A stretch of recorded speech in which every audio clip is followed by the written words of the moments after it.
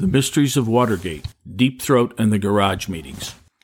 I want to talk to you tonight from my heart on a subject of deep concern to every American. Those who hate you don't win unless you hate them. I've been charged with involvement in a full, free, and absolute pardon unto Richard Nixon. What has come to be known as the Watergate affair. I'm John O'Connor, author of Postgate, How the Washington Post Betrayed Deep Throat, Covered Up Watergate, and began today's partisan advocacy journalism. In this series, we have covered the mysteries of Watergate, but not anything yet about the legendary Deep Throat Woodward garage meetings beyond the last such meeting. A frightened Deep Throat warned with quivering lip, everyone's life is in danger. But we have not gone into the early meetings, especially the first, the longest and most crucial. In that meeting, which lasted until 6 a.m., Deep Throat explained carefully and at great length for Woodward the overall White House spying and sabotage narrative of Watergate. The sensational story of October 10, 1972 was the most important Post article, radically changing public assessment of the scandal. As a result, Walter Cronkite, the revered anchor of CBS Evening News, began covering Watergate in earnest. Ted Kennedy, because of this article, formed the committee eventually headed by North Carolina Senator Sam Ervin, known as the Senate Watergate Committee. It was this committee that convened dramatic, televised hearings that transfixed the nation. In short, the Deep Throat Bob Woodward garage meeting of October 9, 1972 was the pivotal episode of Watergate. But because the meeting is well known, along with the Post article flowing from it and the resultant sensational hearings, we have not included this meeting in our list of the mysteries of Watergate. But if everything we say about Watergate's mysteries is correct, what does this momentous garage meeting mean? Wasn't it key to busting the Watergate cover-up? The short answer is that this meeting is truly of critical importance, but not for the reasons which history has postulated and books and movies have portrayed. The Post collaboration with Deep Throat is crucial to our understanding of Watergate because it helps explain how the mysteries of Watergate have so long gone unsolved, and worse, unlamented in their lack of solution. In a sense, this well-known meeting, enshrined in history, is itself a mystery that must be deconstructed to fully understand Watergate. What was the genesis of this meeting? It did not occur until the scandal had been simmering for 4 months with but tepid public reaction. The public had been engaged in a type of collective head-scratching over this odd, puzzling burglary. If in fact this meeting caused, through the reporting following it, an explosion of interest in the scandal, why didn't Mark Felt, a.k.a. Deep Throat, meet with Woodward earlier? If the public had been uninterested for the 4 months previously, why wait? Up until this meeting, Deep Throat did give Woodward bits and pieces of information. For instance, he informed Woodward, immediately following the arrest, that a burglar had Hunt's White House phone number, whereupon Woodward confirmed Hunt's White House consultancy in an exciting article. Soon, Deep Throat also leaked to Woodward that Hunt's safe contained a loaded handgun, also causing a minor sensation. But by and large, Deep Throat's help to Woodward consisted of these tidbits, as opposed to the sweeping narrative that Deep Throat later gave in October, approximately 4 months after the burglary, in a session lasting 7 hours. Why in October this substantial difference in approach and in the assistance that Deep Throat was giving to Woodward? Let's first focus what Mark Felt's motives were as he became Deep Throat. To answer that, let's first examine the effect of these 2 early scandal bits that he provided Woodward, specifically Hunt's White House consultancy and his loaded handgun found in the White House safe. First, these bits helped his friend Bob stay on the story. Woodward originally had the assignment because he was on the low-level local crime beat. Normally, given that the story soon was shown to have national implications, the national reporters would get the story and Woodward would have been taken off the assignment. But these titillating scoops from a secret source kept Woodward on the case, assisted by Carl Bernstein, a superior copywriter. These leaks would also benefit the FBI. With a clear White House connection now publicized, the White House had the basis for the all-out investigation which Felt wanted. By September 15, 1972, the FBI, using over 200 agents, conducted over 1,500 interviews. In short, the Post reporting gave Felt the exhaustive probe he wanted. There was mutual benefit in the relationship. Why, we should ask, did Felt care so much about doing such a thorough job? Professional pride is one easy answer. Self-satisfaction in his work. But there is more.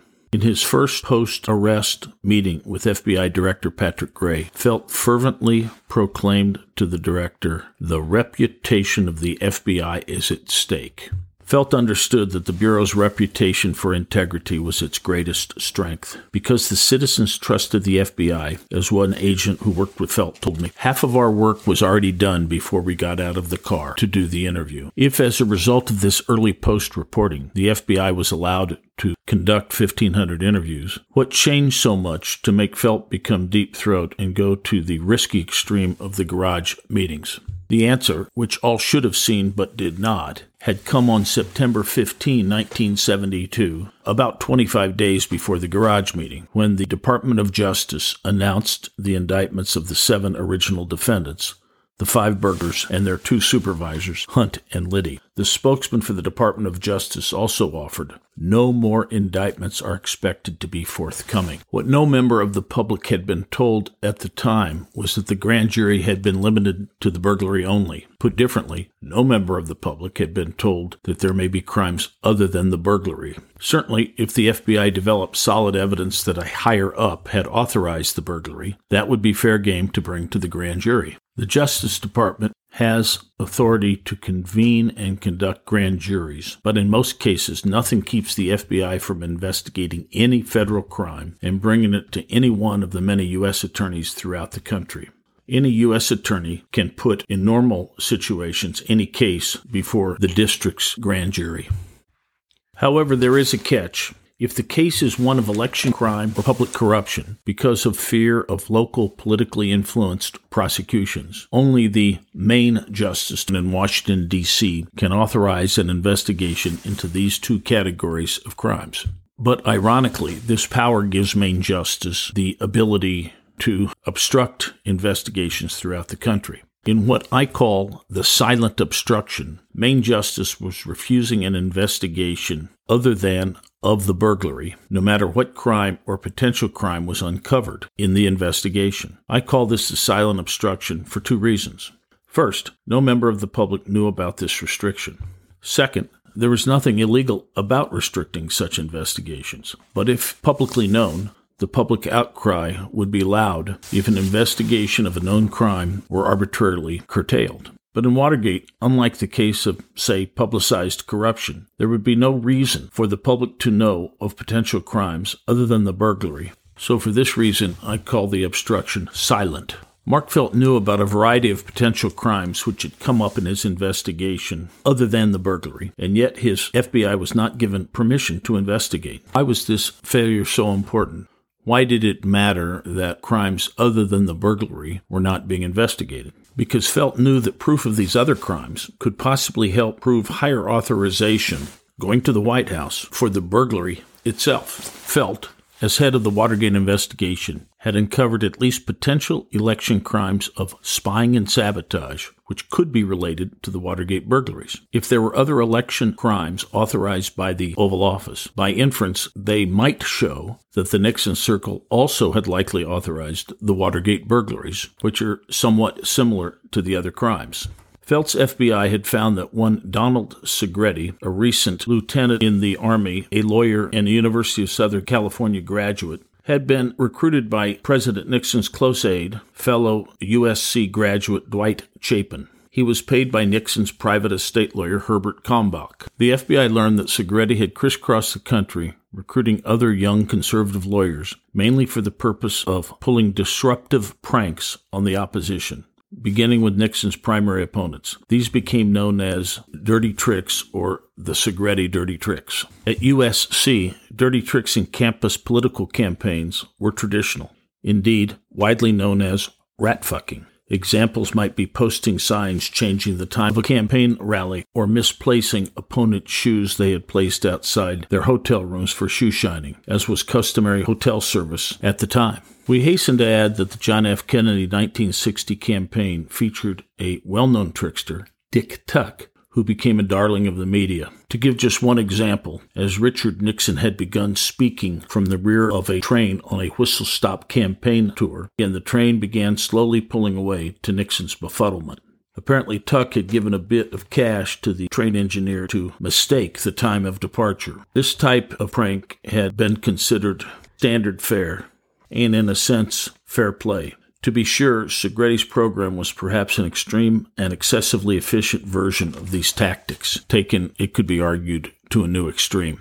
Although Segretti was not supervised by Liddy and Hunt, the two sometimes looked in on Segretti, and ironically, in hindsight, to make certain Segretti did not prove to be an embarrassment to them.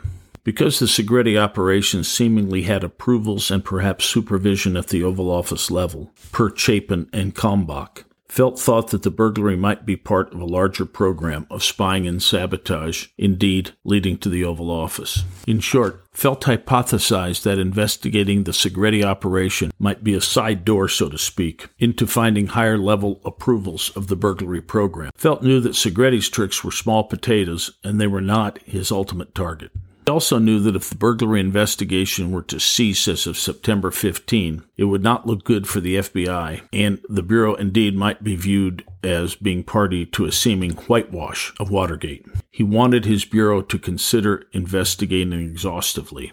Felt always thought that one or two lower-level lieutenants in the White House were behind the burglaries. So by publicizing the Segretti dirty tricks as a potential template for the Watergate burglary, Felt, now becoming an engaged deep throat, thought the ensuing public pressure would force the White House to permit continuation of his investigation. That was Felt's main motive for these garage meetings. It was not to seek revenge on his boss, Patrick Gray, as many had thought. It was not harm Nixon. As Felt told me years later, I was not out to get Nixon. I was just trying to do my job. Before the indictments were announced on September 15, 1972, Felt had earlier sent several gracious, insightful memos up the chain of command through Gray to Main Justice while seeking this broadened investigation. In the weeks following the indictments, he continued his campaign to seek authority over the Segretti dirty tricks, but he was continually rebuffed, so he needed the Post to be his megaphone. But why did he need to risk the lengthy garage meetings with Woodward?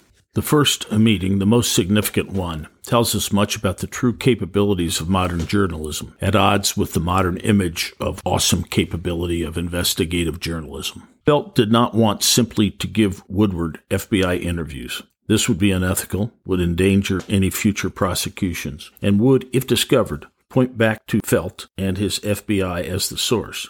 The latter, of course, would besmirch the FBI's reputation, Felt's major preoccupation. So he determined that he would teach the reporters to fish rather than give them fish. Posing as a volunteer source, Felt, I believe, and this is subject to some debate between me and Carl Bernstein, was the so-called government lawyer who called Bernstein in late September 1972 to give him the name of one of Segretti's attempted recruits, one Alex Shipley, an assistant state attorney general in Tennessee. Segretti had explained his operation to Shipley in detail as he recruited him, such that a Post story about the dirty tricks would be sensational and would be verified directly out of Segretti's mouth to Shipley. Alas, the reporters did not understand the narrative, its connection to Watergate, which to Felt was obvious. Reporters and editors did not understand the concept, and to boot, were unsure about the accuracy. According to Barry Sussman, the reporter's editor, the Post was not going to publish the story, at least until Deep Throat met Woodward in the garage, after which they understood the story and were comfortable it was true. Put differently, had Deep Throat not met with Woodward in the garage on October 9, there never would have been the spying and sabotage story that was so crucial in exploding the Watergate cover-up. The October 10 story was indeed explosive, perhaps even more so than Felt would have predicted. Yes, the story, in fact, kept the investigation open in the face of public pressure, like as a factor in Patrick Gray's infamous implosion at his confirmation hearings beginning February 27, 1972. These confirmation hearings constituted an inflection point, which many observers view as being the first crack in the dam for the Nixon White House. Gray was so flustered that he promised to allow the questioning senators to rummage through all of his FBI investigatory files, a gaffe which immediately caused the loss of confidence in Gray by just about everyone, including, of course, the White House sponsoring him for his confirmation to be permanent director. As John Ehrlichman intoned famously to John Dean about Gray's performance, "Let him twist slowly, slowly in the wind." Let's look at other effects of the October 9, 1972 article. The story gave rise 2 days following it to the formation of what became the Senate Watergate Committee headed by North Carolina Senator Sam Ervin. What was crucial about that, with strong public pressure, Senate Republicans could not deny subpoena power to the committee, as Congress had done just weeks before in denying Representative Wright Patman's request for subpoena power for a congressional investigation. But the article was most useful as a continued narrative framework used by the Post throughout its reporting, especially up to the time that McCord railed to Sirica in March of 1973, while Dean and Magruder were turning state's evidence. After that point, the spying and sabotage narrative was unnecessary.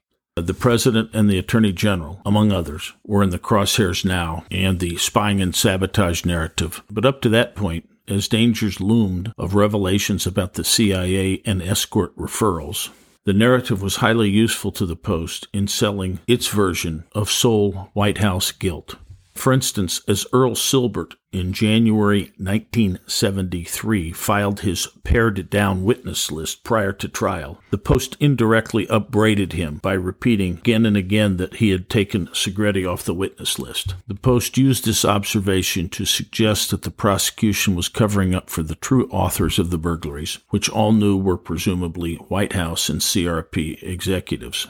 Post, likely knowing that it had wrongly named William Timmons of the White House and Glenn Sedum and Robert Odle of the CRP as recipients of wiretap summaries, nonetheless, without any sense of shame, ominously noted their absence from the witness list as well. All of this was to suggest a cover-up by the prosecution.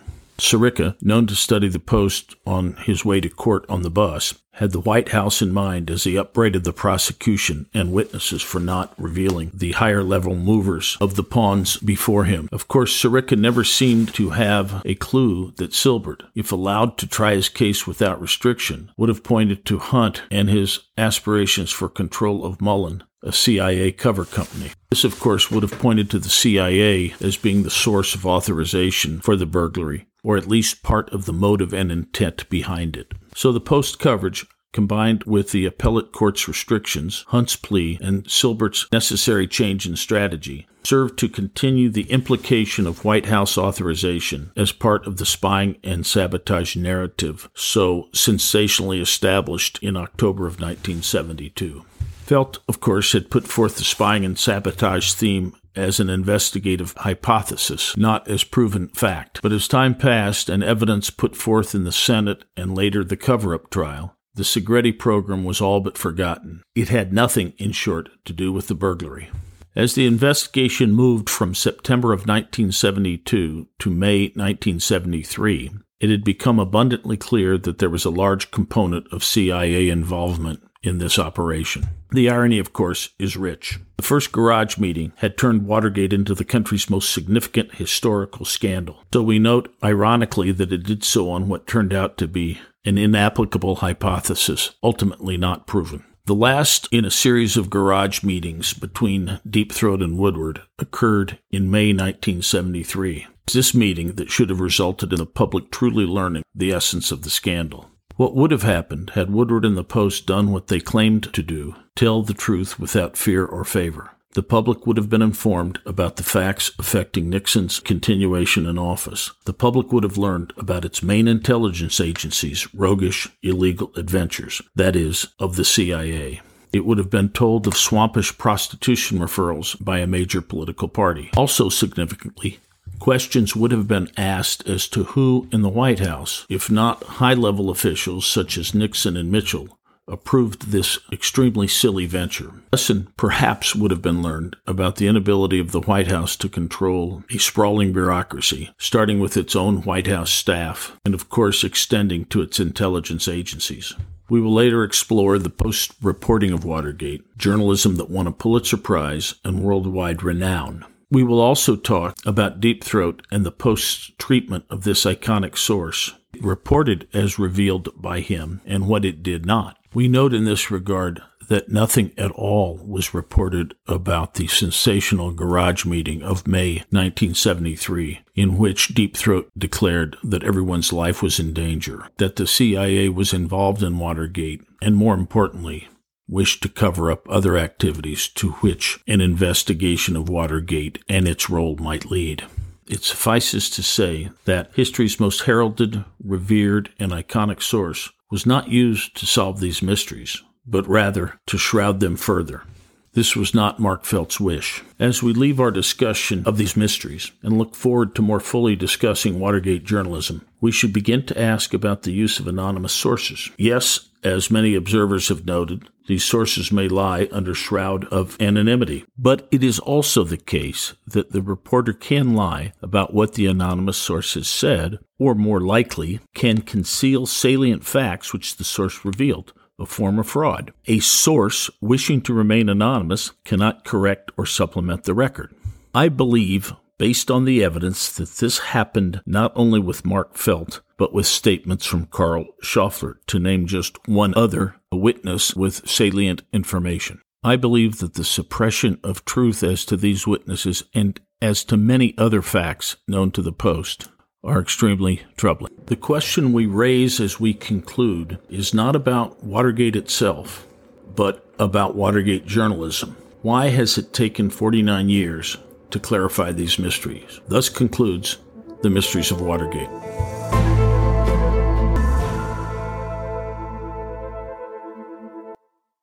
Thank you for listening. I have just completed a book on the same subject entitled The Mysteries of Watergate: What Really Happened. While it covers the material in our podcast, I have added 2 chapters of contextual materials and removed the repetition needed for a podcast. For those enjoying this series, it will serve as a valuable historical reference. For your non-listening friends, it will prove enlightening and entertaining. Thank you for your support.